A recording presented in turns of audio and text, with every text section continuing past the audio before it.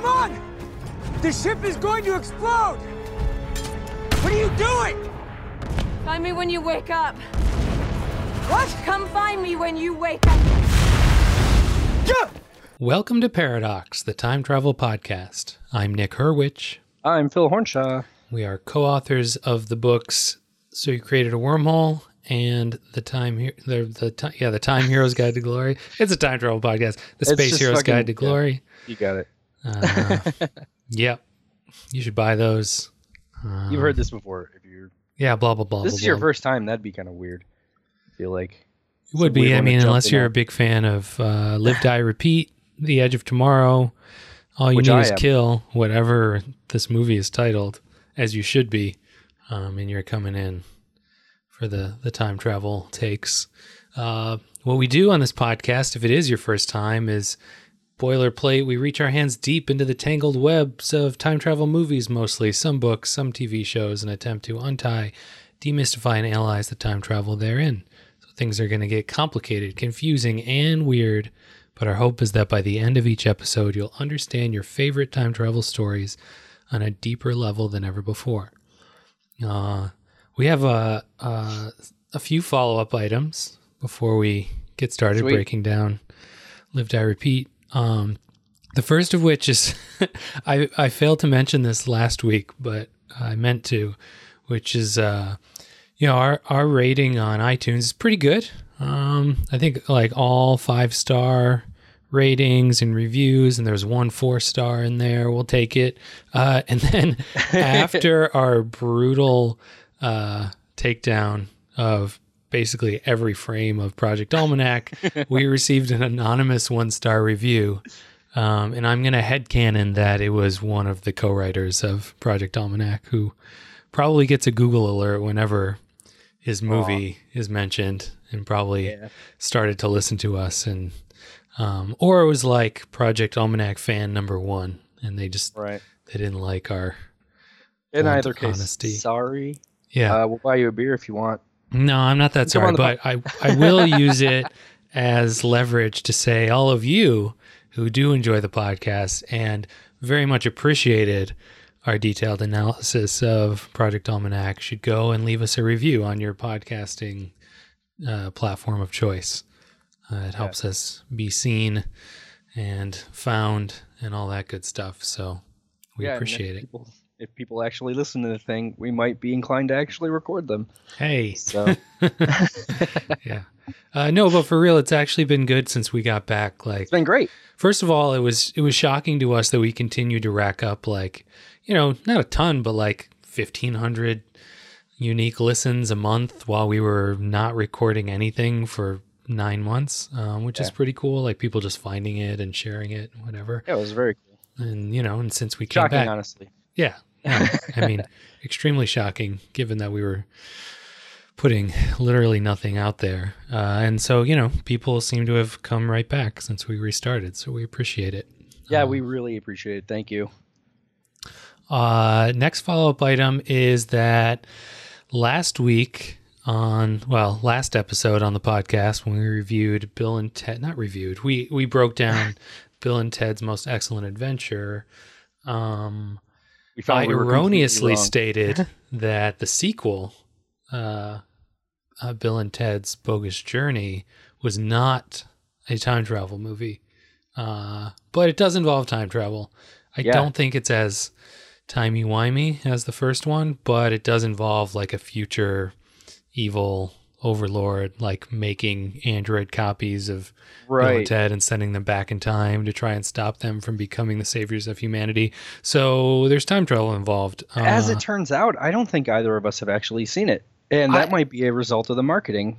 That I always thought it was about the weird guy with the white makeup and like going to hell. Yeah. And I didn't know. I guess I just missed it altogether, which is just shocking to me. I have seen it. I was probably like 10 at the time. I mean, it was probably close to when it came out. It came out in 91. Like, I probably saw it shortly thereafter and, in the early 90s. And so my memory of it was that, they went to hell. And it is that exactly what you just described is my memory of it. I missed it altogether. Yeah. When you mentioned the androids, I was like, oh, that sounds kind of familiar. Right. but I don't know. I have no idea, honestly. So I guess we got to do Bogus Journey some point. Yeah, I think we're gonna have to watch it to to determine the extent to which it's a time travel movie. So it's either going to be its own future episode, or if it's kind of only tangentially time travel related, we'll just do a segment on it on a future episode. Yeah, sounds good. Yeah. Okay, cool. So the third follow-up is that if you listen to the last episode, we announce at the end of each episode what we're going to do for the following episode. And I talked about how I owned a copy of the source material for Edge of Tomorrow, which is a Japanese novella. I mean, it's pretty short. I think it's under 200 pages, called All You Need Is Kill, which is a much cooler title. But I don't know, maybe not as marketable, ? And I had designs to read it, but I didn't. So that's my bad, but also, I feel like most people listening to this podcast will have seen the movie and not read the book. So that's another one where maybe next episode or on a future episode, we'll do a little segment on how the book compares to the movie. Maybe we'll even do a mini episode if it warrants it. So it'll give you guys time to read the book. I'll have time to read the book, and then give it to Phil.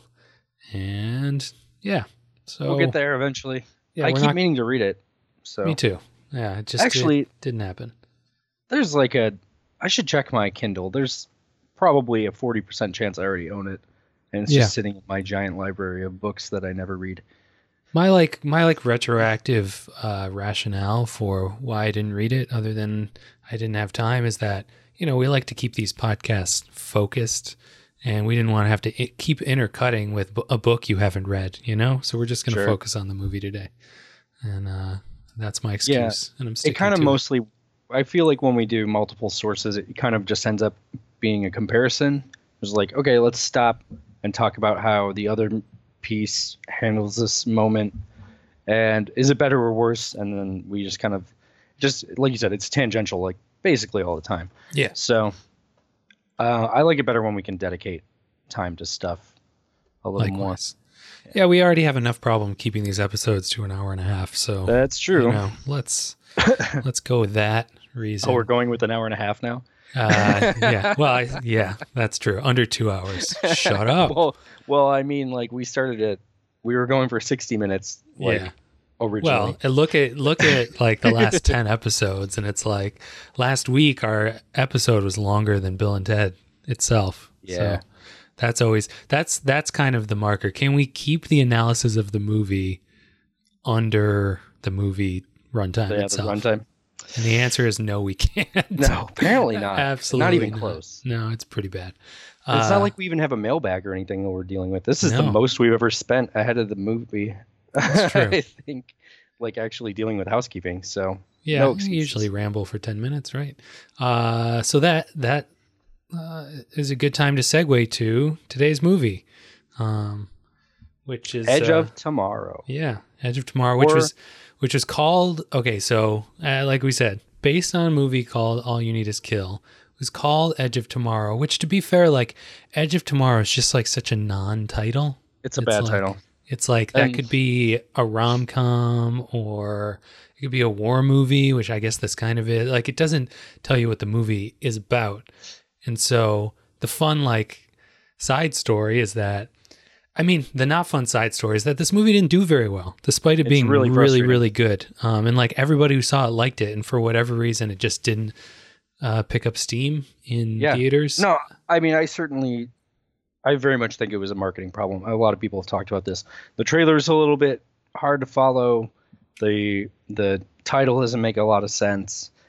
It was coming off of, I think, 3 in a row Tom Cruise movies that were just sort of weirdo sci-fi movies that also had weird titles and were hard to understand. Yeah, there's definitely I don't want to say an oversaturation, but there's a saturation of Tom Cruise movies. Well, I personally think Tom Cruise is great. Me too. Whatever issues people might have with him personally. Yeah, he's but a as an phenomenal actor, actor, and he's great at these things. Yeah. But yeah, I mean, like, what was the other one? Oblivion, I think it was called, which is the one where he's a weirdo astronaut, all alone. And I don't know. I think there were others too. But the point is, like, you got just all these weirdo Tom Cruise movies, and he always has the kind of like the same haircut, and they all kind of look like the same sort of idea where he's doing a lot of running, and sci-fi things are happening in the background. And so yeah, I mean, I can understand people not really getting what the hell was going on here. But it's a real shame because Edge of Tomorrow is phenomenal. So good. Yeah, it's great. And I mean, well, if you haven't seen it, you shouldn't be listening to this. You should watch it first before we break down the time travel. That's always true on our episodes. I think you have to rent it. I think you got to pay, right? I don't think it's streaming anyplace. Yeah, anymore. Though I feel like I got a Blu-ray off Amazon for like $12. It's like, dude, here's the other thing. If you've got 3D TV capabilities, I highly recommend the 3D version. Oh, is it 3D? Mm-hmm. It's very good. I saw it in the theater in 3D, and man, I know a lot of people don't get into 3D. I have come around on 3D a little bit. Not every movie. Some movies. This is one of them. It's especially if you can sit like far back from it. Fucking awesome. So good. As an added bonus, this movie is actually in 4D. Oh shit! But time travel. I've done that. Oh, you're talking about you're talking about the real thing. No, I was talking about time travel. Dude, okay, so here's another thing. If you have a theater, a local theater, do not endorse. You're not going to endorse this on the podcast. It shit is fun. No, it's super stupid. Fun. It's great for a bad movie. I saw Alien Covenant in 4DX, and it greatly increased my enjoyment of the experience. It's like those dumb like theater rides they have at Disney and Universal where like shit runs under the seat and your seat moves. Yeah, it's just like air and water and it shakes. It's great. Oh my God. If you're gonna see a movie you already don't like, it's fun. It then turns into a ride. I'm telling you, Alien Covenant. I'd seen Alien Covenant twice already by then. I was not a fan. I am not a fan of that movie. We could talk about that some other time. But it was a lot more fun when everything was shaking around and spraying me in the face with water and blood splatters and stuff. It was great. Anyway. Yeah. It distracted you from how crap the movie was. I actually haven't seen that, but I've heard not good things. But that was a long way around to. So when it came to after theater distribution, so video on demand and Blu-ray, etc., they actually put, like, I'm looking at the Blu-ray right now. Yeah. It says on there, "Live, Die, Repeat." Like, they basically renamed the movie. Well, that was the tagline. And at the bottom, it says, along with Cruise Blunt, it says Edge of Tomorrow, like in small letters. So, like, it's all about the same size. Yeah, it's tiny.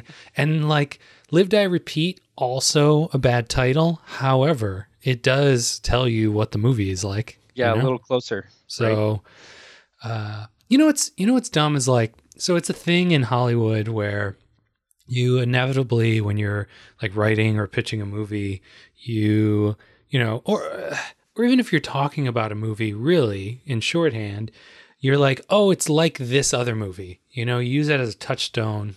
A movie someone else has seen, or commonly the thing is like, it's this meets that, right? Like you slam two movies together, like the concepts, and then like you have a brand new movie, right? Yep. But for whatever reason, like, movies don't want to do that in marketing. You know what I mean? Even though, like, obviously it's an easy shorthand. I bet if they had just been like, well, it's probably copyright. You don't always own the other movie, right? Does that really matter? Because you're not. You're just, okay. No. Like, but like, this is what you would do. Trademark. You'd play the fucking trailer, and then like the guy with the voice would be like, "It's basically Groundhog Day with fucking mech suits. It's a war movie. That's Groundhog Day." Like that, and you'd be like, "Oh, okay, I got it." Yeah. No, I mean, I feel like trailers used to do this too. But it was the studio pimping its own movies. Like, if you loved this old movie with Humphrey Bogart, then you'll enjoy this new movie with Cary Grant. And they don't do that anymore. There was that a lot. Yeah. It's actually shocking that someone didn't do someone didn't do this movie, like a sci-fi or action movie version of Groundhog Day until, 25 years after Groundhog Day. Anytime in the last 2 decades. Yeah, for sure. In fact, and then we've got the recently released Happy Death Day is the same concept, but as a slasher movie. Oh, really? I did not know that. Why aren't people turning these out all the time? It's great. It's happening now. It's happening. Well, I mean, we ran out of 80s shit. Like Stranger Things took the last of the 80s shit, and now we're on the 90s shit. So, good point. Groundhog Day, another one we haven't done on this podcast, somewhat erroneously. Like, I don't know. Well, I guess we'll see if we run into this problem right now. But I wonder if it's going to be really something you can super analyze. I think we just get into some existential talk. With Groundhog Day. But then again, we might be there today. So yeah, we might be there today. We'll see. Anyway, we love Groundhog Day, and you should see it. So good. Okay, and actually, that's another good segue to so the way we usually do things is that we kind of march through the plot of the movie, and then afterwards we kind of break down the timelines or extrapolate to what the timelines are. Live, Die, Repeat it's a loop movie, and so the main character is experiencing the loops as we are, more or less. We'll talk about like how, but it's chronological, right? So you don't have issues with trying to figure out what came first and like overwriting timelines. It's a loop, and so it's more about just like counting off the loops. So we're gonna do that. So we're gonna kind of combine them, like our plot summary and our breakdown of the timelines is gonna be one and the same. So I mean, essentially, the way the movie works is the timelines run out until Cage, Tom Cruise's character, is killed, and then they reset. So effectively, like, it's running timelines all the time, but the only person who is really aware, or the only person whose story matters, it's kind of like Marty McFly, right? He's getting into these new timelines, resetting them. They're coming out different all the time. So they're just like, in theory, you're just like rattling off all these universes where just other things happened, things went differently. Right. But for this one dude, he's going through all of it until he gets the timeline right, basically. Yeah, and because he is resetting, like he's waking up in his own body again, and he's not traveling back. There's no issues with doubles. Like, you don't have anything like that. It's just his consciousness repeating the day. That's traveling. Yeah. Right. This is the way I think we can understand it. It's like his soul, pretty much, in a way. Yeah. I mean, it's, I feel like it's fairly straightforward in that way, right? It is. So it's kind of cool.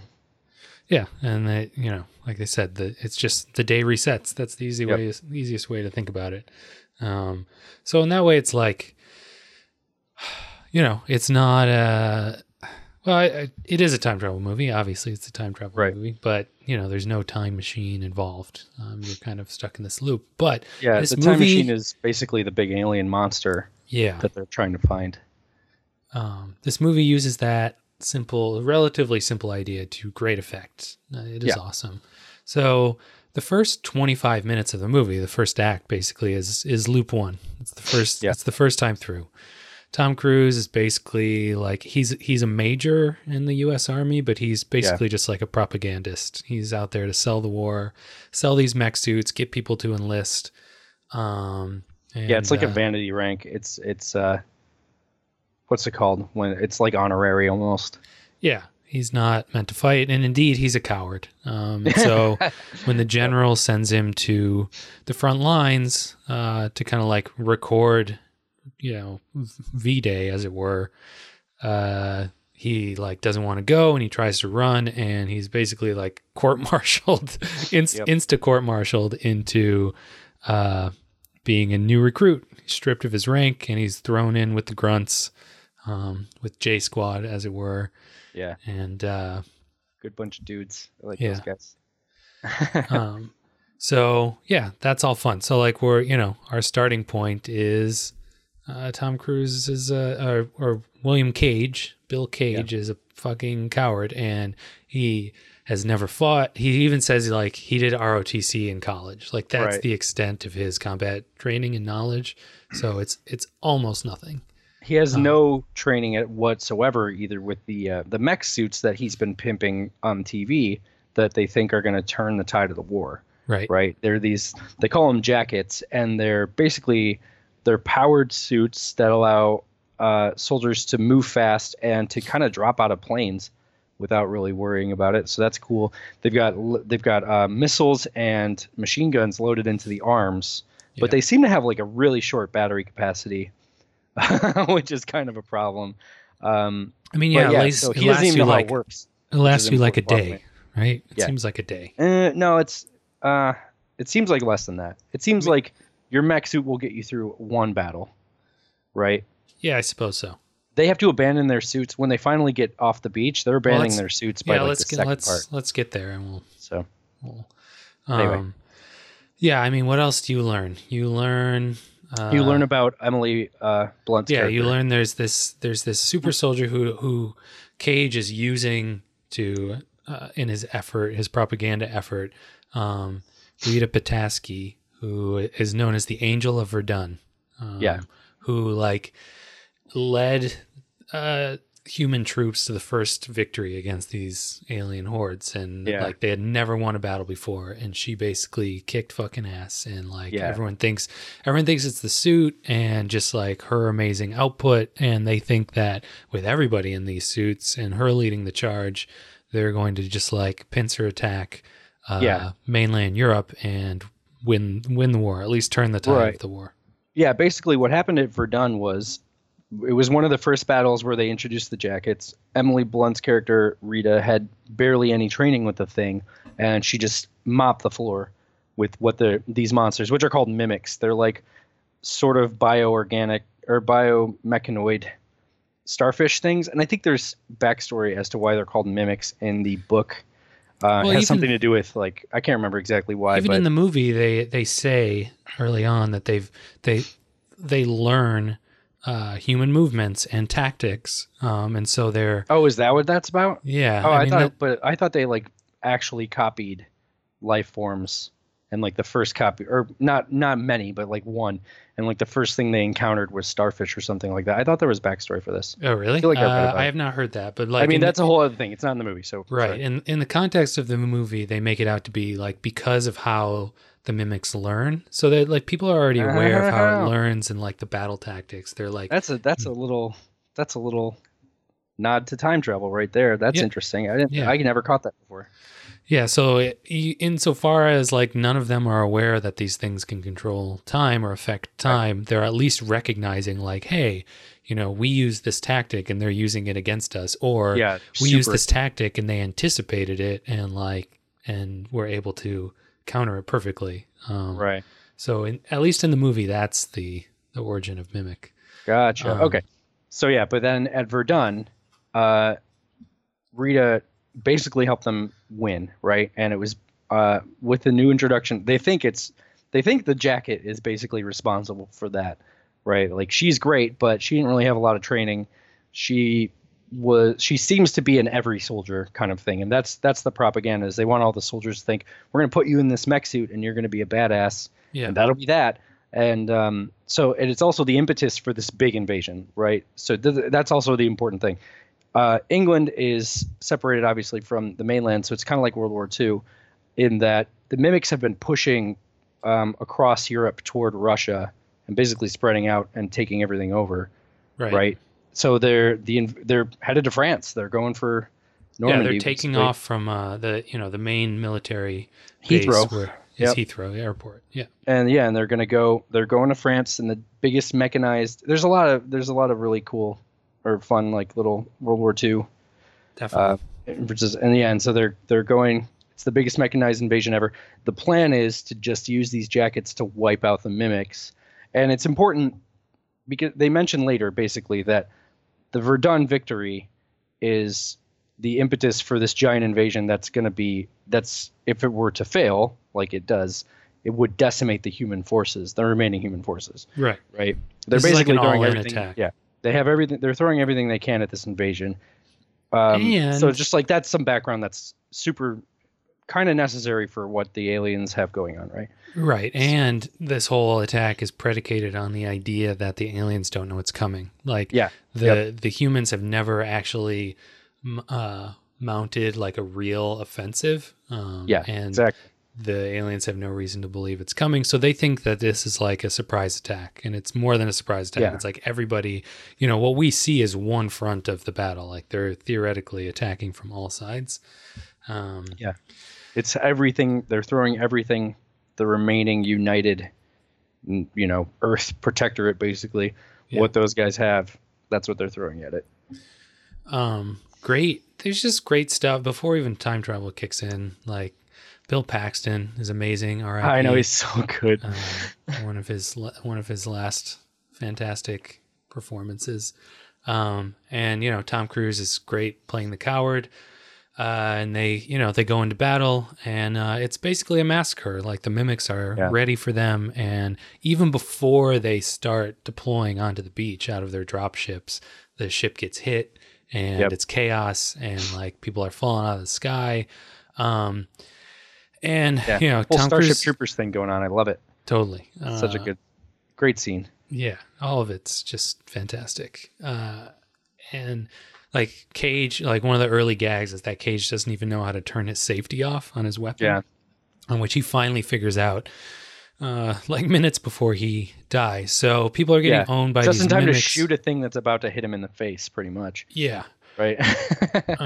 And so like the important bit here is that he's kind of hiding. He finally gets his weapon working. I think he kills one mimic, and then there's this huge one that's like blue and like seems to be breathing. Like his mouth is a fucking fighter jet engine. Yeah, it's like a jet engine. I love it. Yeah, and so it's a huge one. He turns around. It's like coming at him, and he grabs like a claymore mine. Yeah, it's a claymore mine just before that, and like blows it and himself up, and is thusly covered in this thing's blood or whatever substitutes his blood. Melts his face. Yeah, it's disgusting. And then he wakes up where he did the day before in handcuffs on top of a bunch of bags at Heathrow. And so now we're into loop 2. And and he kind of goes through loop 2 in a daze, like not understanding. He's like just not understanding why he's not dead, or if he is dead. Everything is happening exactly the same. And so he anticipates a little bit, but kind of to himself. He gets it right away. Well, no, isn't he already... Don't they have to duct tape him in that loop? Or am I thinking of one more? No, not yet. But yeah, I thought by the time they've got him on the plane for the drop, he's like, we're all going to die. No, maybe you're right. Maybe it's the third one. Yeah, not on loop 2. He kind of goes through it again, and like even up to the moment it's happening, he's still like, is it going to happen again? Like you can see the look in his eye where he's freaking out. Yeah, he's like just still in complete disbelief that everything's happening again exactly as it did before. And this time he goes through more or less the same thing.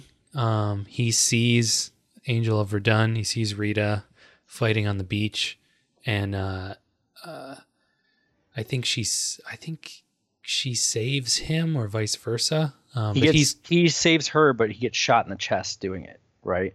And he's like, I'm hit. How is it? Is it okay? And she takes his battery and leaves him. Yeah, she's like, you have a hole in your chest, and he's like, wait, really? And then he looks down, and he definitely does. But yeah, he did save her life with future knowledge this first time. Like this is the first time he like really acts on it, I think, in this loop, where he kind of not because he saw her get blasted by a missile. Yeah, that's not just yet, because I don't even know if he. Yeah, I guess he must see her in the first loop through. He does. But he dies. He dies even earlier. And like you said, Rita grabs his battery pack and runs off. And he dies, and then he wakes up again. So now we're in loop 3. And in the first 2 times through, Kibble, who's the fat guy in J Squad who doesn't wear pants with his mech suit, one of the drop ships like lands on him. Right. So this time he tries to save Kibble, and he gets hit with the plane instead, so he dies again. First he tries to warn everybody.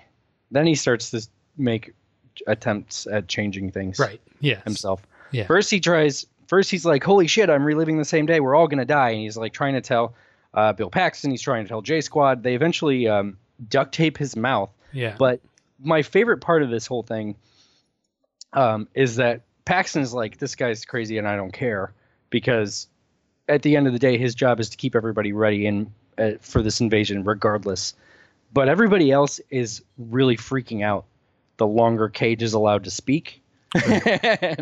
and he's like, they're buying it by the time they're on the ship, right?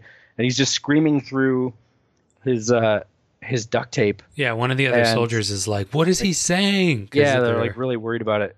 And he finally gets out of the tape and he's like, the ship's about to explode. And then it does. And it's like a little too late. He's not quite able to affect anything just yet. Right up to he tries to shove Kibble out of the way and he dies instead. So then we hop into loop 4. And this time it just goes right back to that moment. And this time he does save Kibble, and then he's immediately hit by like a Humvee. Yeah. He's just run the fuck over. So now we're into just like, the movie is like shorthanding. You're just like, you're able to see, oh, okay, well, all that stuff earlier he's been through, or he's attempted again. He got up this far. So then in loop 5, he saves Rita from a mimic, in this downed, like, I don't know what you call it, dropship. No, so this is, I think, the first time the movie skips. Yes. So because when we see him catch up to Rita at this point, he is he like saves her, and then he like shoots a mimic without looking at it, and like is talking to her and stuff. And it's definitely, now we're starting to get where the movie gets really clever. Yeah. And it's skipping however many loops he's been through to get us to the point where he's able to affect the next change in the story. And we stop, in a big way, we stop like following Cage as the viewpoint character, and we start following Rita. And it's killer. I really like the way the movie is kind of constructed this way. Yeah, and it gets to the point where you never really know how many times he's done any given thing, and it keeps using it in new ways that are it's really smart, interesting.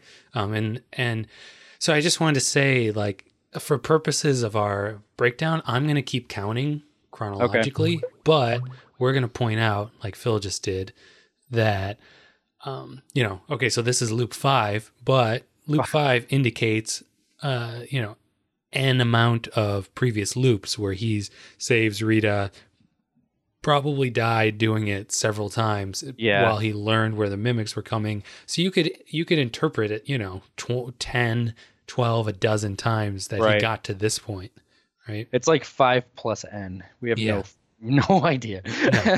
Yeah, it could be any number of them. And so he gets her out of this hover ship, and then he's like, you have, like, come on, the ship's about to explode. And she realizes, having seen him fight the way he did and the way he's anticipating the ship, that she knows what's happening to him. And so she just throws down her sword and says, come find me when you wake up. And he's like, come the fuck on, the ship's going to explode. And she repeats herself, and then it explodes, and they both die. Right. And then he wakes up again. So now we're on to, theoretical loop 6, though, again, who knows how many it's been at this point. And so this time, this is another clever thing the movie does, is where even though we're back in a loop, and it's like, okay, we've already seen him get intercepted by Bill Paxton and go through all this other stuff, we see a different part of the day that Cage has clearly lived through before, but we as the viewer have not seen before, where they're doing PT and like they're jogging around the base. Yep. So Bill Paxton says something, and Cage like pre-plan smart mouths to him and gets everyone doing push-ups. And again, that action indicates he's done this before enough to be able to plan when to mouth off and when to get, forced to do push-ups. Yeah. And then there's these Humvees that are coming up. And his plan is to, one of the best one of the most hilarious moments of the movie, where he's anticipating these Humvees and he like times his roll so he can escape his platoon, and he rolls and he just gets completely run over by the Humvee. Bill Paxton just recoils in fear, like, what the hell were you doing? He's just blown away by it. Something that I think really could have helped this movie in marketing, to go back to that discussion real fast, is more acknowledgement of how really funny it is. It gets really funny. Once the movie stops taking Cage's death seriously, it allows them to do these really, like you mentioned, the little shorthands of like unexpected goofy moments. They're in any other context they'd be horrifying, but they become goofy because of the lack of consequence. Yeah. And so he gets run over, he gets just destroyed by a truck, and it's just a chance for Bill Paxton to like smart off at him a little bit, like in perfectly in keeping with his character, to just be not horrified by what happened, but just like shocked at how dumb he is. Right. Yeah, because from his perspective, this guy who, is basically court-martialed, just committed suicide by getting run over, which must be a horrible, horrible way to die. It's just so bad. And it's great. So I kind of wish that they had drawn back a little bit on the fact that it's crazy sci-fi action, and thrown in a little more of the fact that it gets really clever and really funny. I feel like I'd have to go back and look at the trailers, but I feel like you could construct a trailer that is basically a 2-minute version of the movie. And I don't mean like start to finish, but like it starts off as if a normal like sci-fi action movie trailer, and then you start to get the loops. Yeah. So just as soon as you like get that Tom Cruise is Bill Cage, and then just as he's getting to like the sci-fi hero part, he just gets owned by a truck. Yeah, exactly. And it's like, this is perfect. Why aren't you using this? It's great. Yeah, they definitely the tone of the movie is perfect, but they clearly didn't translate to the marketing materials. So anyway, okay, now in loop 7, we're right back at that same point, and he tries again with his roll, and he succeeds. He gets through there. Uses the truck for cover, and he's able to kind of get away from anybody seeing him. Yeah, he runs along beside it so that they don't see him leaving, pretty much. Right, and by the time they figure out he's there, presumably he's long gone. Right. So he finds Rita at kind of like a supersized shooting range where people are like wearing their suits, and there are these like training, like spinning wheels of death training mimics that they're crazy. And then this is a scene we'll see over and over again, where Rita is basically in plank on the floor, like out in the middle of this floor, and she's a war hero. She's like the war hero. So people are like eyeing him suspiciously, even trying to go up and talk to her. There's this moment I like here where, those like spinning wheels of death are flying around while she's out on the shooting range, and he's trying to get her attention, which he can't do.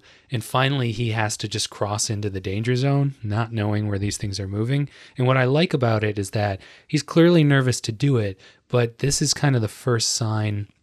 Well, if you combine it with him rolling and getting run over by the Humvee, it's kind of the first sign that he's losing his fear of death. Right. Like he understands that he's going to reset, and so he's still afraid of dying, but he recognizes like, okay, the consequences are limited because I'm going to reset again. So if in order to get to Rita, I have to walk across like effectively a minefield, well, so what? I guess I have to do it. Right. So it's just like a nice little moment that starts to show his transition into the hero he'll become. Yeah, and just the bravery of it, which is a big part. As he becomes more capable, he's not a coward anymore, partially because like he's not going to die, but also he gets better at just seeing the fact that he's got to do stuff, and it takes what it takes. You know what I mean? Like, yeah, it's good. Cage has a fun arc in this movie, and I like it. Yeah, it's great. This actually, loop 7 is probably the longest. It might be the longest loop in the movie. I'd have to like time it, but it accomplishes a lot. So we're kind of done through the repetition sequence at least that one. And he finds Rita, and she's like, "Who the fuck told you could talk to me?" And he's like, "You did. Tomorrow." Tomorrow. And yeah. she realizes that what's happening to him is what happened to her is now happening to Cage, and he realizes that like, oh, she told me this because she had it happen to her also. Right. The reason she was so good at Verdun, and the reason she was able to more or less help them win, quote unquote, was because of this ability, this time travel ability. Yeah. And she's like, okay, how did you die the first time? You fought one of the big ones, you got it, or you killed one of the big ones, you got his blood on you, and now like you have this ability. And she says that she had it and she lost it, basically, which you don't learn why yet, but we'll cover why it happens later. And she sneaks him to like a weapons specialist who's actually like a particle physicist, like super genius. Yeah. Hiding out. He used to be like a high-ranking science officer at Whitehall. But then got on this whole time travel thing, and everybody stopped believing him. Yeah, thought he was crazy pants. Which is interesting because she's still heralded as this hero. Well, she still did stuff. Right? And the thing is, nobody remembers any of the loops. She's the only one who remembers any loops. Right. He only had it happen to him the one time. Right, exactly. Well, and just from everybody else's perspective, any given thing that's happening it's an isolated incident, right? Yeah, it's happening for the first time. It's harder. It's so much harder to believe, and you got to think. It's easy to forget that nobody's is compiling any experience except for Cage. Yep. And the movie's pretty good about this, but it's definitely a few points with Rita where you're just like, oh shit, she's just good at understanding what's going on. Yeah. And that allows her to get around the fact that she's constantly at square one, like earlier that day, in every one of the scenes that we see her in. I love that so much from a writing perspective, because what it does over time is that even though she's not compiling information or, eventually feelings that Cage is developing for her because he's spending, countless and dozens of days with her, is that because she experienced the same thing, even in the shorthand, even in the single day, she can kind of empathize with that. Mm-hmm. Like she understands it, because even though she's not having this all the time with Cage that he is with her, she had it happen, so she kind of gets it. Right.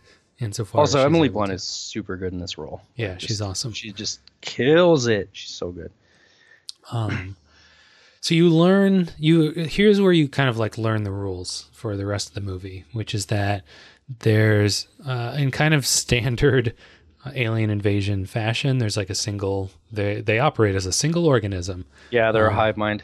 Yeah, so the mimics are like, they're just like the claws, they're the worker bees. And these alphas, they say it's like something in 1 in 6 something million. Yeah, like 6.2 million or something like that.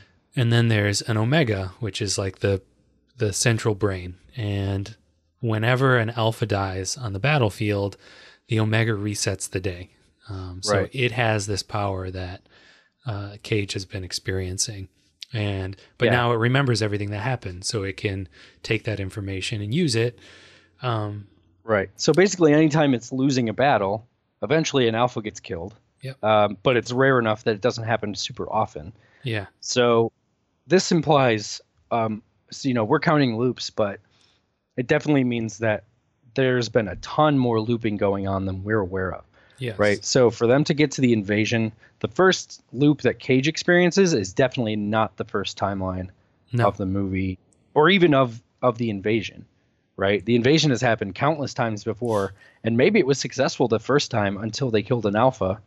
Right. And maybe they really did get the drop on the Omega and the monsters, but it's been countless other loops since then, and now they're getting just totally wiped out, and that's exactly what Cage is trying to do. So it's just, there's all kinds of messy, crazy time travel going on throughout this entire movie, which is a lot of fun. Yeah, and it's like it's impossible to account for it all, but he uses it well. Is the point? Yeah, and the important thing there is, and the shorthand that allows you to recognize that while this has been happening a lot is not only Rita and the Battle of Verdun, but this invasion where it's supposed to be a surprise attack and actually it's a massacre. So it's like you said, at some point, the human allied forces had some level of success, but that success has scaled back and scaled back and scaled back. And who knows how many times it happened before it got to this point and Cage became involved just through sheer variation. Right. It's just, and how many times did he die and just die? Right. But anyway, it's worth mentioning because so many movies that run time loops are not good about really having an idea of the antecedents to those time loops or how things would have gone ahead. And this movie is actually pretty solid about, the idea of that, the consistency of how time loops work and how they're a part of the story all the way through, even from other characters' perspectives and stuff, I guess, is what I'm getting at. Does that make sense? Yeah. Usually when we get a loop, it's like the story for it to work implies that there have to be, antecedent timelines we're not seeing before loops happen. And this movie is like, yeah, full on. They just are. And of course, and you don't need to know them to explain it, which is good. And it's not an oversight on the movie's part. It's just baked in as part of the conceit of how the story works. To me, it's kind of the ideal way to tackle a time travel story, and it's not often done because it's really hard to do. Yeah. And the two versions you see most often are we are starting at the impetus of time travel, and so there aren't other loops because this is the first time it's happened. So that's one version. Mm-hmm. Or there's stuff like the first time we see it happen where it's clearly implied that there's a looping going on, or there's someone from the future or like a future version of yourself that's looping back on yourself. So it's like, oh yeah, this is happening a lot, but the story doesn't actually properly account for it because you're so locked into the perspective of your main character who is not typically in that situation, the Marty A, as it were.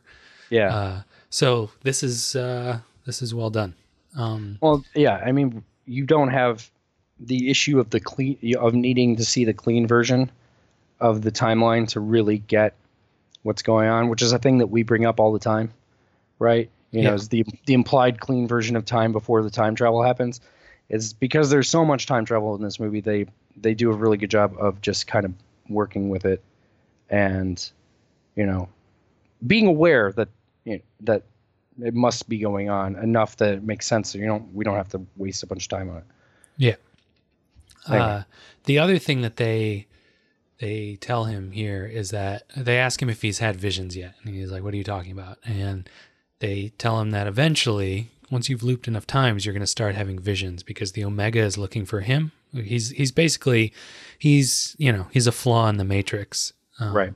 That is like messing up their reset ability. So the Omega's trying to find him, and he is, through whatever, it's like movie magic shorthand that he's basically getting more and more ingrained into whatever the Omega's trying to do. But they want him to see the Omega so that he can see where it is.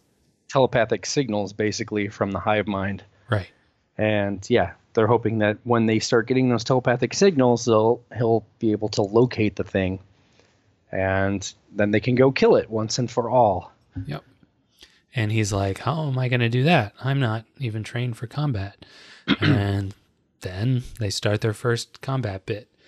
Yeah. And so they're out with the suits, like fighting those spinning metal training mimics. And he gets hit in the back with one. and flies against the wall, and he breaks his back. Like he can't feel anything but his lips. She tells him, okay, there's one rule, and the rule is if you get injured, you have to die because what happened to her is that she got injured and she was bleeding out, and she woke up in an infirmary with someone else's blood, and she lost the power. So this is probably the main plot hole, if there is one. Yeah. In that, like, okay, so we were talking about how its consciousness is resetting constantly, right? But there has to be some physical component, obviously, because blood is involved, and the blood is what gives him the time travel power. So I don't know. It's hard. This is hard to reconcile. He's physically traveling back, but because it's the same body, I don't know. It doesn't make sense. We're just gonna go. True. It's a good movie rule for the whole situation, right? You know, because he has to die, and then dying is important. But it doesn't track as far as whatever the temporal displacement idea here is. He's not physically going back, it seems like. Otherwise, like you were saying earlier, there should be doubles.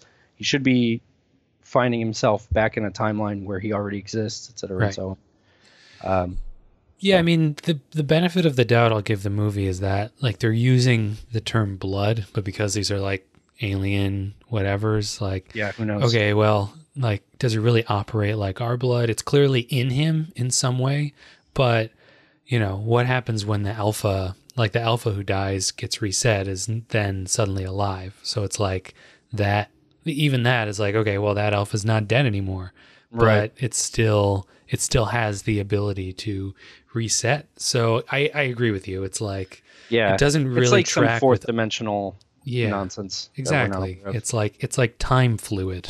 Yeah, exactly.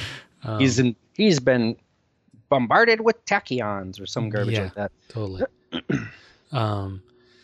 So she shoots him in the head, which she will often do because he's almost, his back's fucking broken. And so now we're on to Rita does not give a shit. She's like, yep, time to die. Also, again, she gets it. She's like, this is the way it is. Part of me like wishes, I think the way that the movie works is that, like, the day, even though it's from Cage's perspective, like, the day does go away. Like, it does get rewritten completely. Yeah. But it's fun to imagine if that didn't happen, what the aftermath would be of her just like shooting some other soldier in the head, and everybody like, oh, what the hell? The movie totally implies it. The movie kind of implies that each of these days, like, that's true, because Paxton reacts to him getting run over. Exactly. Yeah. So either he didn't die right away, but then did a second later, which maybe that's probably true. Probably the way we usually talk about time travel is that time travel causes a rewrite in the timeline such that you can never return to that old timeline as a time traveler, right? It's rewritten, it doesn't exist. But that doesn't necessarily mean that it doesn't exist for the people who are part of it. In the timeline you left, like if you go with the idea of like a multiverse, and all these timelines spin off into different worlds, which works with our usual interpretation of rewriting timelines and stuff, right. Because we're talking about coming back to timelines where there are doubles and stuff. They're almost separate worlds. So if you assume that each of these resets for Cage doesn't necessarily take everybody with him, then there are a bunch of timelines where Cage died, everybody died, Emily Blunt's up on charges, like there's all kinds of bad stuff that's going on. They're all super bad. Everything in those worlds, everything in those realities is really terrible. Yeah. But then you also have to account for the ones where things went badly for the mimics, right? Yeah, exactly. There are other timelines where there's other ones where like maybe they won or got close to. Of course, they couldn't have won all the way. Otherwise, they would have killed the Omega, which we'll get to. Well, they could have. We don't know, because it ends for the Omega at the death of the Alpha. Maybe they just kept pushing through and finished them off. Every time an Alpha. Because of the way this movie ends, I feel like it. The death of the Omega is like more permanent, right? I mean, for these characters, for the version, for Cage, really, it's a really selfish kind of time travel idea. For if you follow this down, it's like the only character for whom things are getting fixed is the consciousness of the Omega is finding the ideal timeline for itself, right? And kind of just leaving and abandoning these other timelines. And same thing is going with Cage. Like, if Cage dies in all these timelines and they go on, which they could, they go on to whatever conclusions they have, but they're not the ideal timeline for Cage specifically. Yeah, right? I think the way the movie wants to play it, and I think it is pretty successful in doing so, is that there is one timeline that's being overwritten. Oh yeah, over I mean, over again. That's fine, but the interpretation of multiple universes certainly fits with all the information we have. Is all I'm saying. Right. So it's not against the rules. Yeah. To say all these things are. Sure. Really it's just bad. Like, as we learn in Rick and Morty week after week, like it undercuts the meaning of things when it's just like infinite everything. It's like, so for dramatic purposes, at least they're like, there's one timeline and we're doing it over and over again until absolutely. we come out the other side of it. From our perspective, which is Cage's perspective, there is only the one timeline. Right. But if you sat with anybody after he died and saw for real what happened, it's like, do they just blink out of existence? We don't actually know. Which is just interesting. I didn't even think about this until now, is that, it's not that, like, basically Cage is an alpha, right? So it's like, it's not just that he's resetting. He is resetting everything because what his death is triggering the Omega to cause that temporal like ripple, right? So like in theory, he could be going about his day, his repeat day, and another alpha could die, and then the day would reset, and like he would be none the wiser. Like he would reset also, but like he just happens to be the alpha that's dying. Right. Yeah. Anyway, that's and it's lucky because since he's not part of the hive mind, he's not giving the information back to the Omega that it would otherwise be getting from alpha that died. Yeah. Right.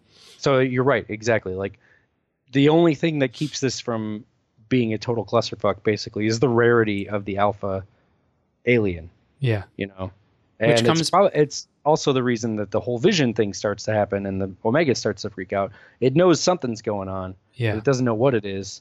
And it's like, how come we're resetting so fast all the time? That's not supposed to happen. Right. Right. So. Yeah. I remember winning this battle yesterday. Yeah, exactly. Okay. So now we're on to loop 8. And now we're kind of into a training montage. Loop 8, he goes again, he finds Rita again and again. Like, keep in mind, he has to do this all over again. He has to go through getting found by Paxton and go through PT and roll under the Humvee and then go and convince Rita all over again that the same thing is happening. It's got to be exhausting. He's just doing it again and again. But the movie smartly cuts out all that and goes straight to, him finding her and then into training. And he gets hurt, and then he kind of meekly tries to convince her to not, like, no, I might be okay. And then he's like, okay, you can do it. Like meekly tries to convince her to not shoot him in the head, but then she does. Because it still sucks to get shot in the head over and over again. Yeah, totally. Like, you don't want to, even though you're going to reset, dying still sucks. That's an important point. Loop 9.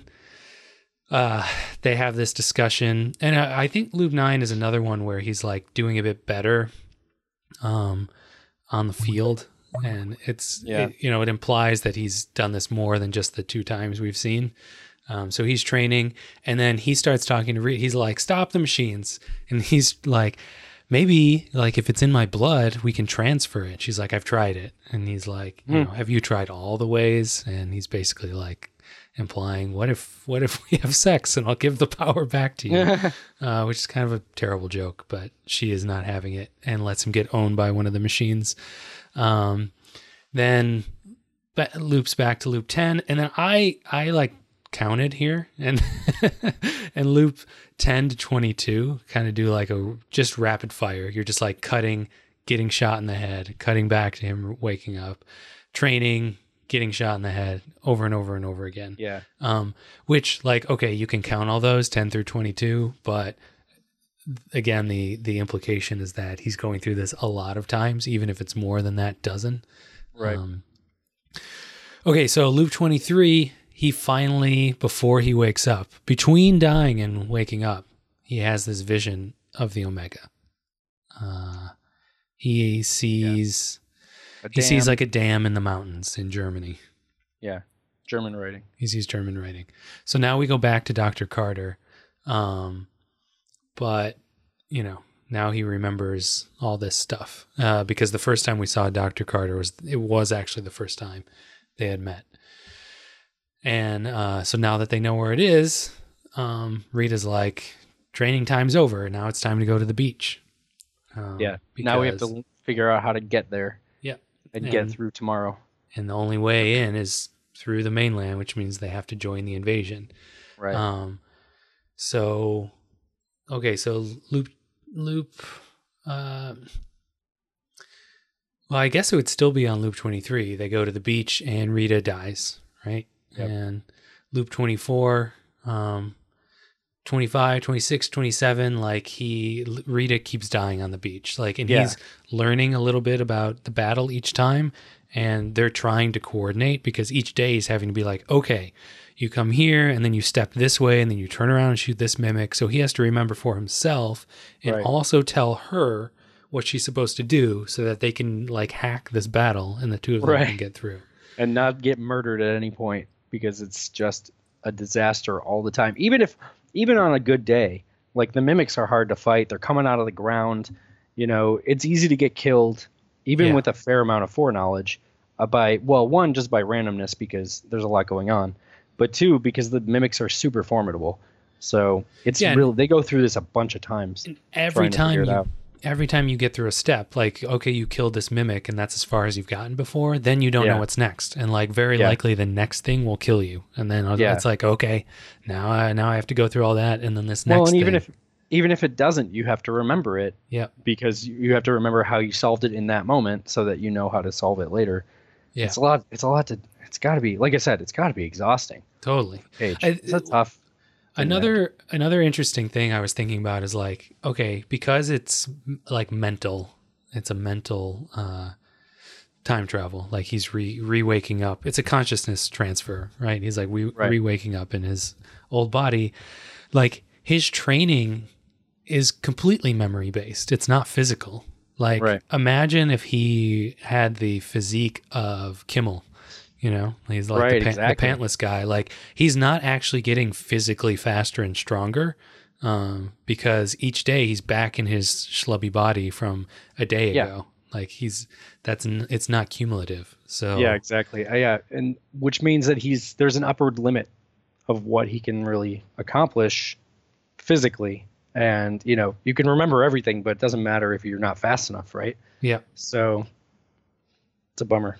Yeah. And thankfully, he's as in shape as Tom Cruise is. Right. And he has this mech suit. And for her part, despite the same thing having once been true for Rita, she clearly has trained since she lost the power. She's a badass. So he's fighting alongside an actual super soldier. So even though she doesn't have the ability to reset, because he's resetting her, she is, she's fucking awesome. Right. So that's helpful. Okay. So at the end of loop 27, he's clearly getting tired. There's this nice moment where he's looking at her dead on the beach, and then the next loop he's kind of looking at her being alive in training, and he's just, you can tell he's thinking about all the times that he's watched her die, right? And have it how much that's been his fault over and over again. And just it's how painful it is. Especially when you're spending a lot of time with this person, starting to care about them, and just over and over watching the pain that they have to go through. And the movie it desensitizes us to it a little bit by making it fun, but it also does a good job of making sure that we're still aware of the stakes. And, Cage can't die, but everybody else can. Yeah. And even if he gets it, and it starts to imply that even if he gets it right, the damage is still really, really catastrophic. and that's a bummer. And he's like taking all that to heart. Yeah, because eventually when he succeeds, like anybody who actually died, like when he stops looping, anybody who dies on that day is actually going to be dead. Yeah, like, he can't save anybody on the beach. Yeah. I mean, he saves a few people, but anything that happens when he's gone or anywhere that he's not physically there to do anything about it, it's like, that sucks, Yep. So there's another, so he kind of has that moment with Rita, and then he goes outside, and Kimmel and another one of his J Squad mates like find him because, as far as their day has gone, he's been missing since he rolled away doing push-ups during PT. And so like they're pissed at him because they all got their asses handed to them by Bill Paxton for running away, and it's been on them to like keep after him and find him. And they try and fight him. Skinner and Kimmel? Yeah, I think it's Skinner. So they try and fight him, and he's like, "Can we not do this today?" So he's clearly had this same interaction many times, and then he closes his eyes, and the guy tries to kick his ass, but he dodges every punch, and it's another indication that he's gone through even more times than we're seeing. And another bit of the day we've never seen before, but it's just super rogue. Yeah, it's so smart how it does that. It's like, we're on a loop, but the movie has the ability to show you different parts of the day and different parts of Cage's day to keep it not being boring.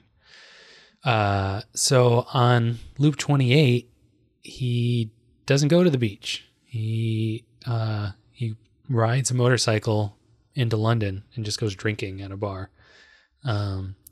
And there's some like D-Day allusions here. There's like old people drinking in a bar talking about actual D-Day and the Greatest Generation, etc. And then there's like warning sirens, and a bunch of mimics are coming down the Thames, and he gets owned. That's the big like reminder that you can't get out of this. It really is for all the marbles here, right? Even if you just bail on the invasion, there's nowhere to go, right? He can't escape this. It's he says the invasion fails. That's how bad the invasion fails, is that they're in London like an hour later. Right. Exactly. So they just roll through them. So he says to the people in the bar like, "Oh, I've been out there more than anybody." And he says, "Usually I'm dead by now." So basically skipping the battle, and he learns that by doing so, they just come and invade London. I kind of interpreted this the first time as like, oh, the Omega is closing in on him. Like just the way that scene played, because those mimics come down the Thames and then they like lunge at him specifically to kill him. But I don't know if that's actually, I don't know how true that is. I don't know that it has as much. I don't think that's what we're trying to see here, given that we have the later scene where they actually do ambush him, with purpose in mind. And this just seems like he's in the way and they're broadly kind of slashing at everything. So it still doesn't have an idea of who he is yet. I don't think that the Omega is really able to differentiate him from anybody else in most situations, right? No. It's like when we see mimics, we can't really tell mimics apart. Right. The blue one happens to be different because it's bigger and blue, but the rest of them they all look the same, and it's probably the same way for the aliens and us, right? That's true. He just happens to be. That's why they lure him to a specific place. Yes. So loop 29, it's like, okay, they know where the Omega is, but Cage is convinced that they can't get off the beach. He's like, no matter how many times I try, no matter what I do, but then they do get off the beach immediately. In the very next scene, they get off the beach. So, and yet another implication that he's gone through however many more times. Like after he went and felt sorry for himself and went drinking, he's like, okay, the only way through is forward. So he went through the loop countless other times. So they steal a car. He tells her to not forget to unhook the trailer. But she does forget. They've been through this scene where they come across like a big trailer park area, And apparently they've been there enough times that they've checked just about every car. But this is where we start to realize that Cage isn't giving us all the information. Yeah. Because he goes, oh yeah, no, so we've been here a bunch of times. The only 2 cars we haven't checked are that car and that car, right? But then he tells her, he's like, don't forget to unhook that thing, and he kind of gives her a bullshit excuse. But played to me like he was trying to get her to change this thing she keeps fucking up every time they come through here, which is to unhook that damn trailer.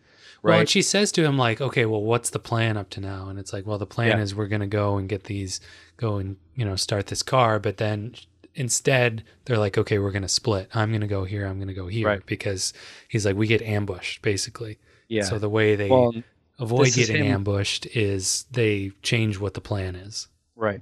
But also what we're seeing, and this is implied in a few more, in the next scene basically, is where he lays out the fact that he's actually been doing this, is Cage is now not only trying to execute the plan, trying to keep Rita alive, trying to remember everything that happens, but also he's actively using his future knowledge to manipulate Rita because she will not listen to him, and he's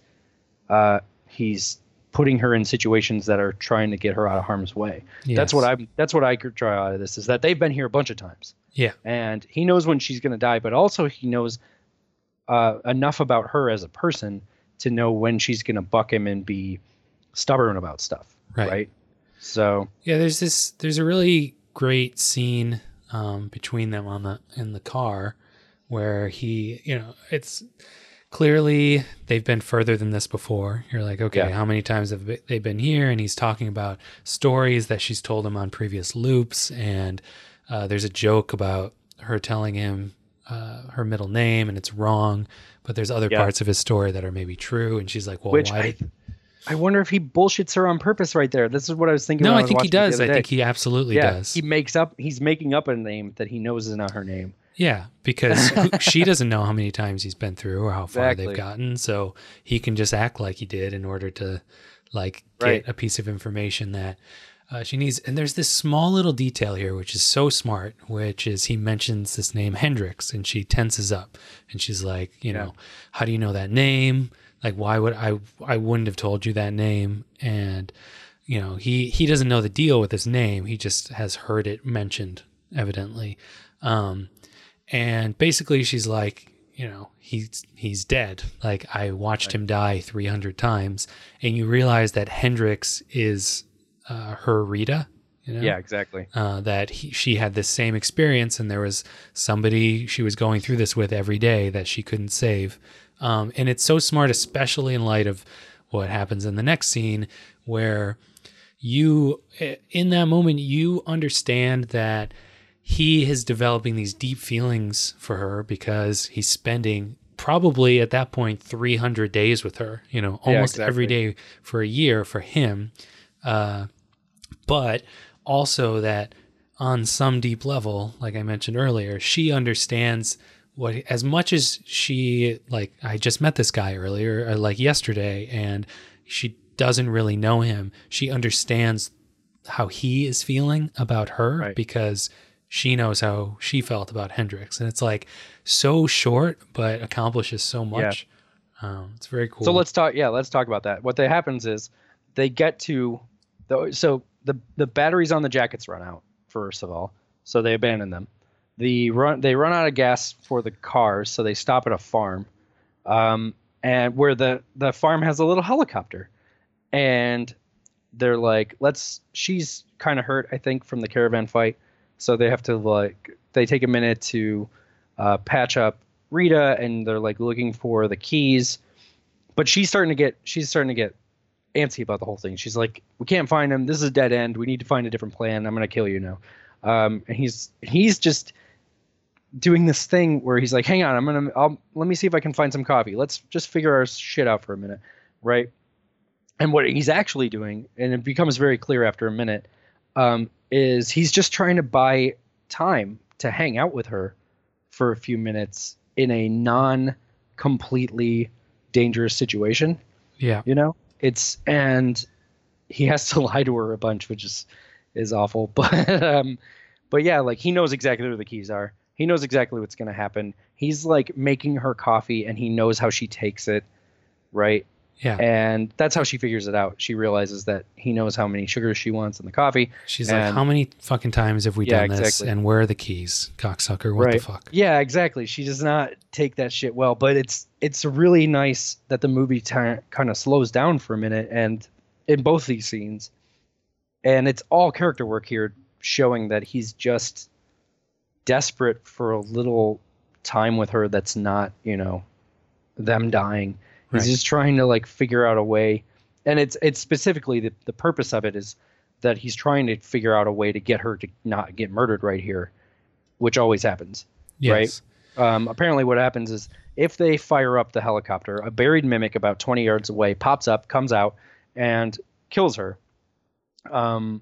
And he's been through this part of the loop so many times, which we don't know that, it's our first time through, but this is the movie being super clever. Cage has been here a bunch of times, bunch of times. And he knows that like every which way he works this, he can't convince Rita not to come. And he can't figure out a way to deal with this mimic because they're out of ammo. And he can't seem to keep her alive right here. So he's just trying to talk her out of coming forward any further. He's like, I can go. You can't go. Right. You get killed right here. I can't. He's There's nothing I can do about it. And like we talked about earlier, he says to her, like, okay, we'll reset, but like when we actually succeed, when we go through with this, like if you're dead, you will stay dead. So like he doesn't want to go on to the Omega and kill the Omega if she dies, because that means she's permadead, right? Well, and it's just not the right. He doesn't see that as a possible solution, right? Or he doesn't want it to be the solution. And Rita doesn't. It's not that she doesn't care, but she's willing to make that sacrifice. It's more important that the Omega dies than that she lives. She's like, who the fuck am I? Yeah. Yeah, exactly. And there's also, you mentioned earlier how like, the movie shifts to Rita's perspective. And this is really like when that happens, because, we're very much with Bill Cage. And then there's, oh, well, you can do this. You can get off the beach. And the very next scene, they get off the beach. But because we didn't see how many more times he went through, like it probably was 100 more times, right? But we just skip all those. So because we don't know how many times Cage has been through, like we're now with Rita's perspective, because for us, it's the first time through. And for her, it's the first time through. So we're able to get all these little surprises and implications. I will say, the first time I saw this movie in the theater, this like bit didn't work for me as well. And it did this time. I liked it more this time because my immediate reaction was like, okay, you have this day. There's infinite directions to take and places to go. So it's like, if she dies right here and there's a mimic right there, like don't go to the farmhouse. Like don't go there. Like take a different route. Obviously he's tried it, right? Yeah, and I but think they're limited also, by there's only a few cars. The whole place is under mimic occupation is the thing. Yeah, there's only so many places you're limited, they can go. Exactly. Like there's only so far the van can go. Yeah. And the helicopter is obviously like a huge deal, because how are they going to, there's no way they can drive all the way to wherever this dam is, Yeah, exactly. So and it's in the mountains or some garbage. It makes sense for some other reasons, but like my gut reaction to it when I first saw it was like you haven't tried everything, because you're trying the same thing that doesn't work. So go somewhere else. But I think you have to assume that this is like the only plausible way forward. Yeah. Given all of the other constraints. Right. Well, and they always have to push in the one direction, right? So yeah, that's like you could potentially dick around forever. The other thing is there's a ticking clock on the movie that the movie doesn't really spend a lot of time emphasizing, but we get it from him being in London that one time when he was having a pint, is that they can only screw around looking for the Omega for so long before everybody dies, right? Right. Because the invasion is still happening behind them. Yeah. Right. It's true. So, like, yeah, you could theoretically take other courses or whatever, but the mimics are rushing London all the time that's happening, and you only have as much time as you can, I guess, justify letting a bunch of civilians die. So yeah, totally. So, she takes the keys and starts the helicopter and gets owned by a mimic and crashes and dies, and Cage kills it with a fucking axe because he's angry, which is awesome. But then more mimics come. And she does tell him her real middle name this time as she's dying. Which is Rose, tells him right? It's Rose. Though I just had this thought, which is I wish that her middle name was Iris or like something, or like Isabel, because then her initials would be R.I.P. No, too much. So he dies from mimics, and so he resets, and we're on to loop 30, but it's probably loop 300. I feel like her estimate with Hendrix is like probably a pretty good one. So loop, 30 or 300. He goes to find her, pretty disheartened, demoralized, like he's going to have to do this all again. He doesn't know what the way forward is. And when she's like, did I tell you, who told you could talk to me? Is there something on my face? He's like, sorry to bother you. And he cuts her out, basically. Yeah, the best solution he can come up with is to not involve her at all. Yeah. Which, who knows what happens to her on the beach without his involvement? We haven't seen that, but probably she dies there. Yeah, probably she dies. He just doesn't want to experience it again. Exactly. So he decides to go with his platoon instead. So he's back in the plane, in the drop plane, sans Rita. And the movie goes right to, he's done it on his own and he's flying the helicopter to the mountains, but it must have taken another 100 times for him to figure out how to do it on his own. Like as well as he has it mapped out now, everything was like, imagine going from co-op to single player. Like it's way different. Though maybe some parts of it were easier if he was not concerned with keeping her alive. Yeah, I think that has a lot to do with it. It probably was a little bit simpler. Yeah. He just has to shoot the correct mimics, which is less difficult to really handle, I think, if it's not about like stepping out of the way and stuff. Right. So he gets to this dam and goes inside to where he had the vision of seeing the Omega, and there's a mimic there. But the mimic like won't kill him. Like he's fighting it, and it basically just traps him in this room. And then and he looks down, and the Omega is not there. So it seems that he's been tricked. And then an alpha shows up, and the alpha also does not immediately kill him, but like slices his arm, so he starts to bleed. And so this has been a trap by the Omega. Yeah, it's so good. I really like that the aliens like set an ambush, know about how their own shit works, and are trying actively to like get him out. Yeah, it's cool. It's a good moment, and he just barely escapes it. Yeah, it's like I wish it were a little more clear how he escapes it, but he basically like dives under some pipes, and then the alpha crushes them, and he drowns. But it's like really fast. I had to watch it a couple times to be like, wait, how did he die? So he like drowns himself, just barely escaping, like losing his blood. But so given that, he goes back on the next loop, and he's gone back to Rita and to Dr. Carter. And has a new plan. He tells them like, I got there and it was a trap. They're like, shit, what do we do now? Because the visions are not useful. In fact, the Omega knows enough about itself to use the visions. The visions have been a trick the whole time. Right. It's like, so it was just a way to lure him there. And thankfully he was able to separate him so it knows that he's the one to kill. Yeah, whichever one shows up here is the one who is fucking up this whole system. So Dr. Carter has like this transponder that he's made out of spare parts. And basically the idea is somehow, it taps into whatever fucking magic blood and allows you to see where the Omega is for real. It's another like hand wavy thing.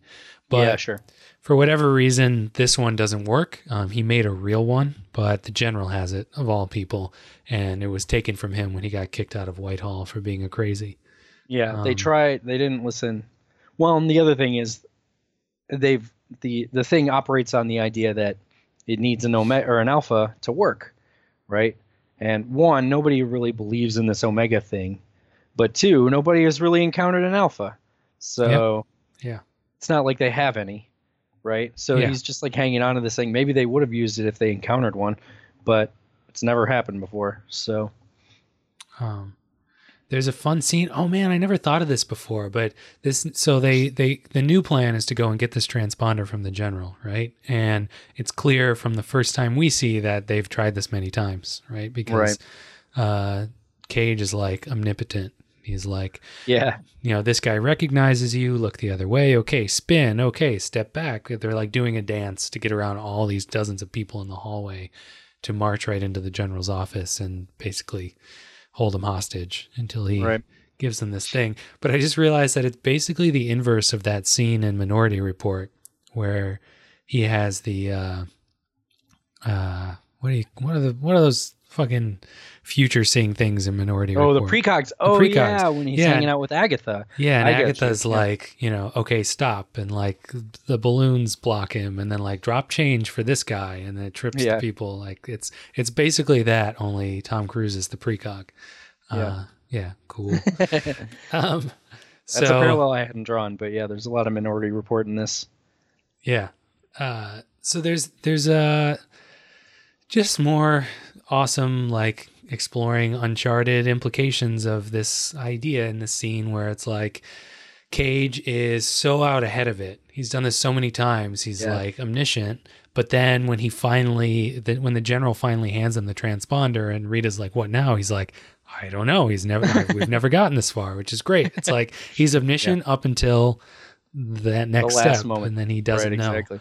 Well, and that's the thing too, is that the thing about these constant loops is not only does he see how things go, but he's always has to try something new, right? So we catch right up to where he's just tried something new in trying to convince the general to give him the thing, right? Whatever he says is the first time he said it. So there is always like that kind of grappling between knowing exactly what's going on and seeing Cage like making it up. He's constantly, the entire movie is him improvising. Yeah. At the right moment, so like, even though it's all repetition, it's only a repetition for so long, and then he's just like, hope it works this time, right? And and so he's always trying to get as far as he can, because even if he's going to die, it's better to like scout so that you know what's coming next. And in this case, they're like, well, that was easy, and they walk right out, but then they're ambushed by the guards. And Rita smartly, just without even stopping to think about it, caps Cage in the head, like taking no risks, is like, we're doing this all over again. And so then it cuts to loop 33, and they're immediately back they're escaping a different way. They're in a car this time. And Cage jams the transponder painfully into his leg. This thing is like 12, 3-inch long spikes. I guess if it was supposed to go into an alpha, it would need to be that violent. It's like, it's like an old printer. I can't remember the name of it, but the printer cable that you plug in, it's got all the pins. Right. It's like that, but they're huge needles and they go in your flesh. Yeah. It's awful. Ouch. So he does that, and he sees that the Omega is actually in the Louvre in Paris. So he comes back out of the vision, and they're being chased. And then guys in the jackets start chasing them. And this was another moment where I was like, as soon as he gets this information and they're being chased, like, Rita should shoot Cage. Like, that's true. That's the one point where they really should have done a reset, and she's usually right on the ball with those. Yeah. And she was busy driving, but like, there's no reason for them to try and escape in this situation because Cage will remember that vision. So it's like, they could skip this altogether. He finished it. She should have been like, bam, and reset. Instead, and for reasons that are better for the storytelling of the movie overall. They get caught. Cage gets shot in the leg, so he's bleeding, and then a guy in a jacket slams their car, and they both get knocked out. And so he's, we kind of fade to black with him bleeding out. So we're like, he's losing it. And he wakes up, and sure enough, he's been given a blood transfusion. And he's lost the power. So from here forward, the stakes are real. There's no more resetting. Yeah, exactly. And just there's there's a re-emphasis of Rita being a badass where he is trying to flip his table over whatever, and someone comes in the room and it's her, and she's like, I got out of those in 3 minutes. What's wrong with you? Yeah.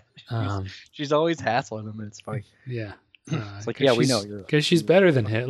She is. Save for the power, she's better at him than everything. She was always a better soldier, too, because she was actually a real soldier. Yeah. And then she got, a year of special training that no one else has. Yeah. So it's kind of amazing. She's way out ahead of everyone. Yeah. She almost stabs him. So it's time for a new plan. She takes a knife and she's like, sorry, Cage. He's like, no. They gave me new blood. That will actually kill me. Right. New plan. New plan is they've got a few hours until the invasion. And so they need to get to Paris. It's not just we need to get to the Omega, but we have to prevent the invasion from happening. Yes. Because it's still so disastrous that even if they were able to do the whole beach nonsense accurately and get to the Louvre, they don't have, obviously they don't have the loops to try and make it happen, but they can't let the invasion go on, basically, right? Which is cool. We've set up the stakes of how bad this is for the entirety of the movie, and now we're finally able to act on it. Yeah. Which I like. It's also the idea of a real sneak attack, because since they know they're on the last line of the loop, they're in the final timeline, they actually do know that they have the element of surprise for once. Right. And it will really come down that way. And like you said, all the deaths will be real now because there's no resetting for the humans anymore. So yeah, that's important. And not just Cage, which is important, but everybody else. If they let the invasion happen, all those dudes die. Mm.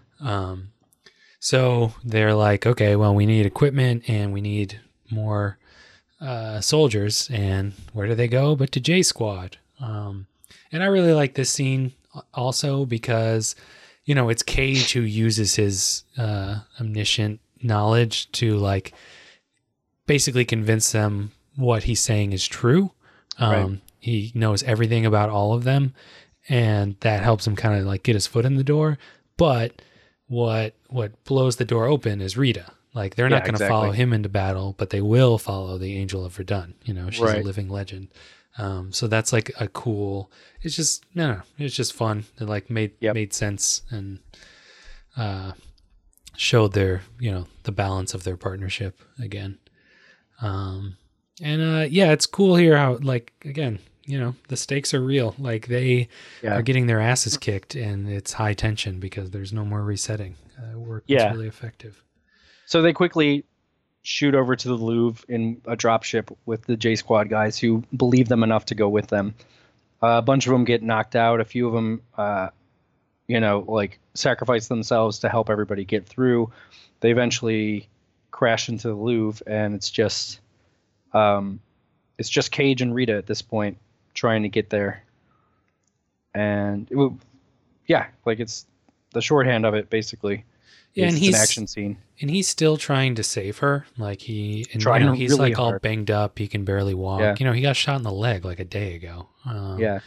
And he's come to be like her. He knows that he could die here for real, but he's not a coward anymore, right? He's found the things that are worth fighting for, and what's worth fighting for is her. And everybody back in London, he's gotten. You got to figure that Rita kind of went through the same thing, right? Where she's dying so many times has given her real perspective about what's important, and Cage definitely has that perspective now too. Absolutely. And it's real good. It's such a great arc and a parallel to the way he started the movie and the willingness to let other people fight his battles for him. Yeah, though she rightfully is honey, neither of us are living. Come off it. We're both gonna die.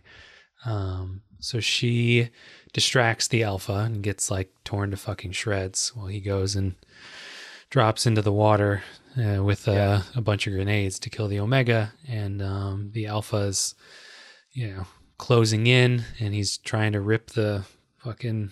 He's still swimming toward the Omega, and the Alpha stabs him from behind pretty violently. But we see he's already pulled the pins, and so the grenades float down into the Omega and make it explode. Yep. And it dies. The end. Not really. In fact, there's more. But wait, there's more. The blood from the Omega flies up and like fills Cage's body, and he wakes up in the helicopter headed to Whitehall like 3 days ago. Fully. Not quite a full day earlier, but several hours earlier than the loop we've been seeing. So it's a new loop. Or there are a couple interpretations to this. Well, actually, okay, so the end of the movie is that Cage wakes up and the newscast is basically that, hey, the mimics all died. That's weird. Huh. And nobody knows what happened. Cage knows what happened. Yeah, what they say is that there's been no resistance. So I feel like there's no mimic activity. All mimic activity has ceased. Yeah. They do run, they sent people to go check it out, and they're wandering around Europe finding nothing there anymore. Yeah. Right? So they didn't even run their invasion. The intelligence says that there are no more mimics, so they're going to do the whole thing the way they've been doing it. But as it turns out, there's nothing left. So it's you were talking to me about this over G-Chat the other day. I mean, I think we both had the same reaction when we first saw it, which is like it's a little bit of a cheat, right? It feels like a movie move. A little bit. Like send it back before everybody is there. And of course the movie ends with him like finding Rita, who doesn't know who he is, but it's like his eyes well with tears. Yeah, and he's smiles. just like super excited. Yeah, to that see it all worked out. All the J Squad guys are still alive. Everybody who died in the invasion is still alive. Yeah. The movie sets back far enough that it's a happy ending that it doesn't. At first, it doesn't feel like it super earns it, but I feel like I might have it. I might buy it. Well, I like it because it's a good move for the story. Even if it doesn't make sense. Before you give your explanation, like from a time travel perspective, I didn't understand. I still don't understand, and maybe you have thoughts on this. Why their success automatically transfers back 2 days? Right. Because where Cage wakes up is 2 days before, and they're like, "Oh, there was a big energy surge from France, and all the mimics are gone." It's like, well, is it retroactive? Like that it made the mimics fail 2 days beforehand? Well, that part I didn't understand. They just died. Right. They just fell. No, but that's what I'm saying is like it still seems like even if Cage reset that I don't know. I guess. I mean, it's a whole thing. Yeah, it's confusing because somehow that the Cage blowing up the Omega and all the mimics ceasing to be took effect 2 days before he actually did it. Right. Okay, so here's my headcanon interpretation of what's going on here.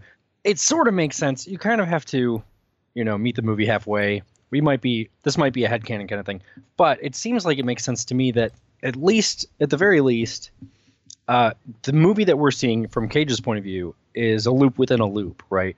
So you've got Cage's loop that we keep seeing. It starts with when he wakes up at Heathrow, and it runs for a day, and then he dies, or whenever I guess he dies. But he always dies at the end of that day, and he doubles back, roughly 24 hours. But we know that the Omega has been waging this particular battle enough times that it has it so down that it wins with almost no casualties, right? Like it's doing that thing it does all the time, which means it has to be running the loop itself up until Cage takes it over, pretty much, right? Right. And that seems like the movie kind of suggests that it's a weird interaction of mimic and human physiology that even makes this possible. So we're already in who knows, we're kind of making this up as we go along kind of territory. But we do know the mimic has been doing this, or the Omega has been running this day over and over again. So to me, you can kind of make the argument, and this is what I realized then the last time I watched it, that when everything blows up at the end, the death throes of the Omega are throwing it back to the beginning of the final, or the beginning of its loop, the one that would have been taking place before Cage's loop, right? Right. We don't know anything about how the Omega's time travel works, or if it's different from what Cage experiences or anything like that. So, I mean, it's convenient for the movie, but I also think that there's an argument to be made that it kind of makes sense to dial it back a little further, right, to get like free of the time travel. But it, primarily this is just a move to make the ending of the movie a lot more palatable than everyone died, but at least they were successful.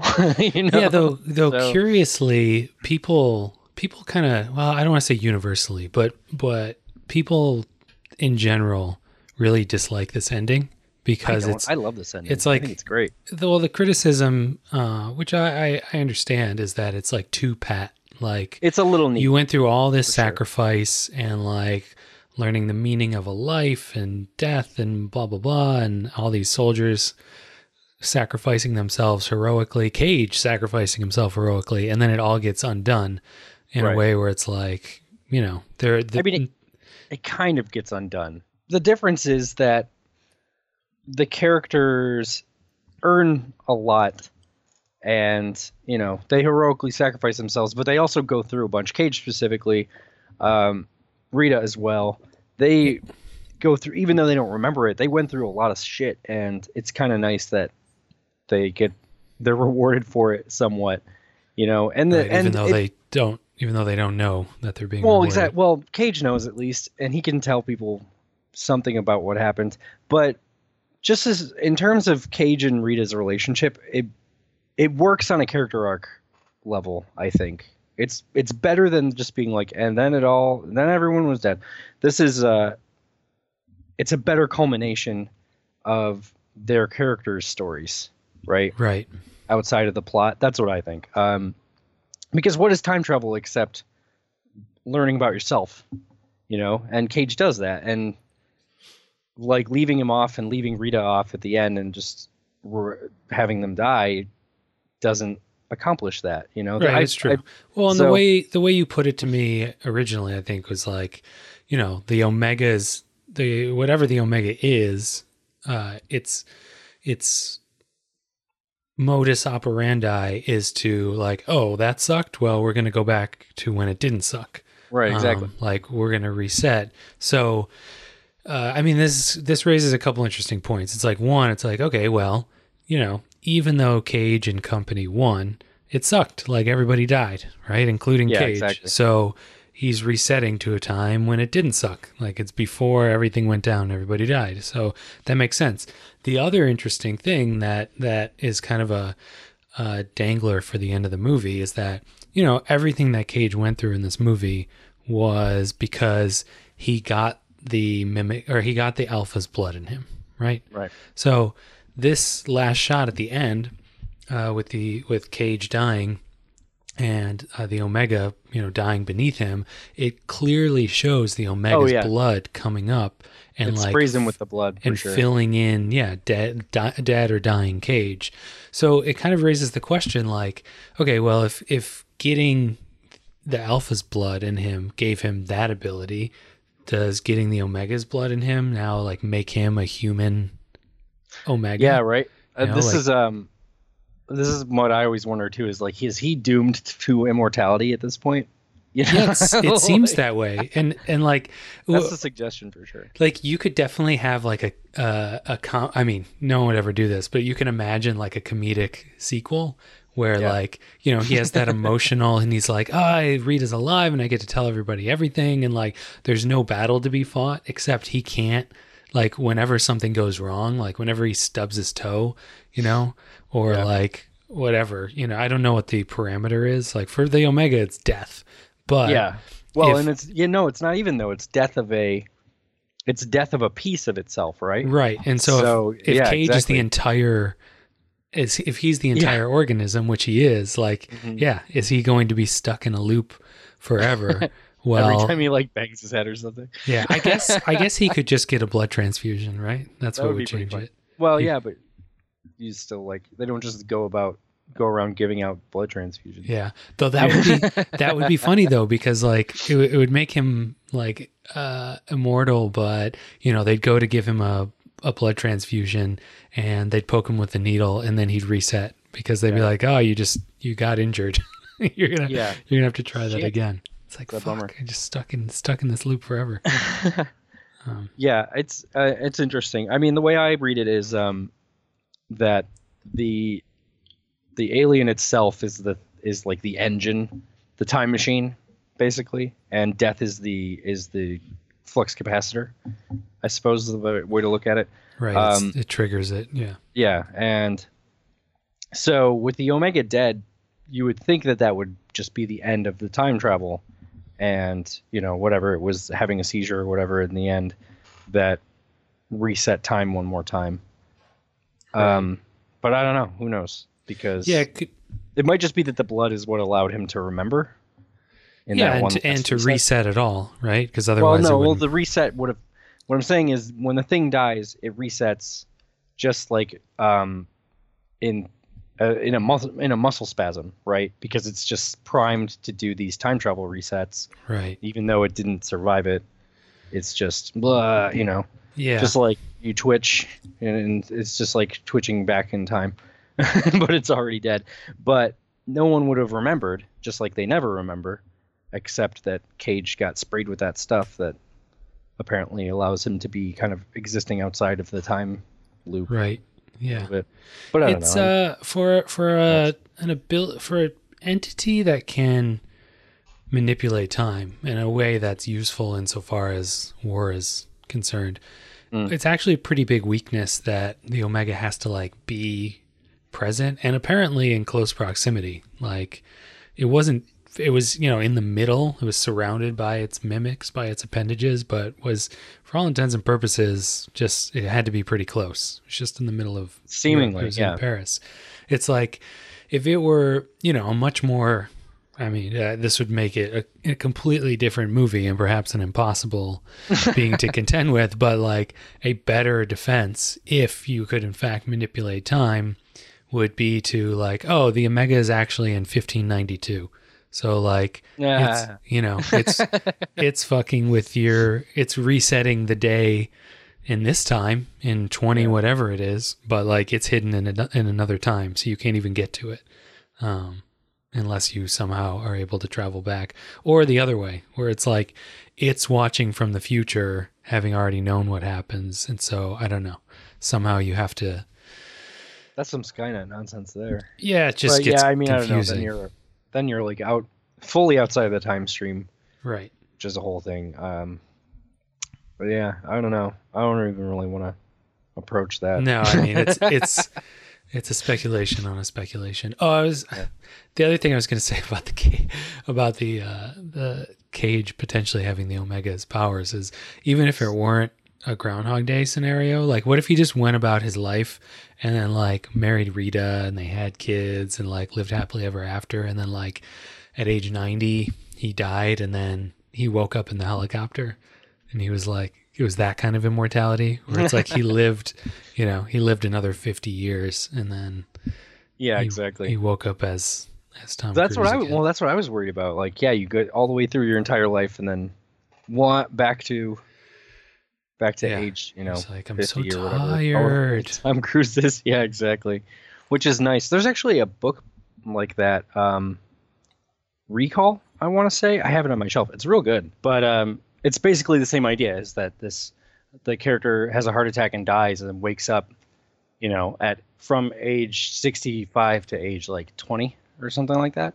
Right. And relives it all over again and remembers everything and tries to, get his life back and continually screws it up because future knowledge is not a guarantee. Yeah. It's pretty good. It's a good book and definitely a cool take on the sort of Groundhog Day nonsense that we're talking about here. So yeah, it's more upsetting for sure. Speaking of, we need to decide what we're going to do next time. Yeah. I was thinking we could do Predestination or... Predestination would be pretty good because then we can do Predestination and do All You Zombies. Yeah. As well, which is a short and easy read, not like a book of any sort. No, it's like 7 pages or something. Yeah, exactly. Which is good. Fine We line. can actually read it this time. Yeah. We promise. Okay, so let's do that. Next time on the podcast, we're going to do Predestination. Ethan Hawke movie from 2014, which is based on a Robert Heinlein short story called All You Zombies. So All You Zombies. You should read it. You can find it online in PDF form. Pretty easy, actually. yeah, I mean, if you read the short story, you're going to know what happens in the movie, but... Well, the movie does... it's a solid adaptation. Well, you should read it because it's a good old... It's like from 1959. It's kind of a seminal time travel story, Robert Heinlein. But also, the movie does a pretty good job of adapting the short story and then taking it kind of beyond the limits of what Heinlein wrote, which is cool. So, yeah, I like it. It's a fun movie. It's weird for sure, but it's fun. So read that, watch that. You can find that short story online, like it's anywhere. Yeah, that's It's what free. I'm saying. Yeah. You can definitely. It's also on Amazon. But yeah, I would say look for web versions. People have like posted on blogs and stuff. Also, if you have questions about Live, Die, Repeat, Edge of Tomorrow, whatever the hell this movie is called, please write us on Facebook and like Paradox, the Time Travel Podcast on Facebook. And we never talk about the Facebook page, but we have a whole Facebook page for this. I feel like we do. I feel like we talk about it every time. Do we? No. Yeah. I feel like we talk about the Twitter every time. Yeah, anyway, well, also you can the definitely Twitter. reach us that way. Twitter's probably better though. Facebook is super unreliable, honestly. Like it's really bad about hiding messages and stuff behind weird menus, and I don't know. It's more I always about if if you have a more detailed question, Facebook is better because obviously you're constrained by the character limit on Twitter. But if you have quick questions, Twitter's fine. I'm at HeWizard. I'm at Phil Hornshaw, and honestly, it is the most visible way. I just feel like Facebook hides stuff from me all the time. I feel Well, bad also we're like jacked into the Twitter matrix, like we're on it all the time. So there's a 100% chance we'll see it. Cool. Well, until next time, don't die, but if you do, blow up an alpha on your face first. I have nothing to add to that. No, I done wrong, left your heart torn. Is that what devils do? Took you so long, where only fools go. I shook the angel in you. Now I'm rising from the crowd, rising up to you. Filled with all the strength I found, there's nothing I can't do.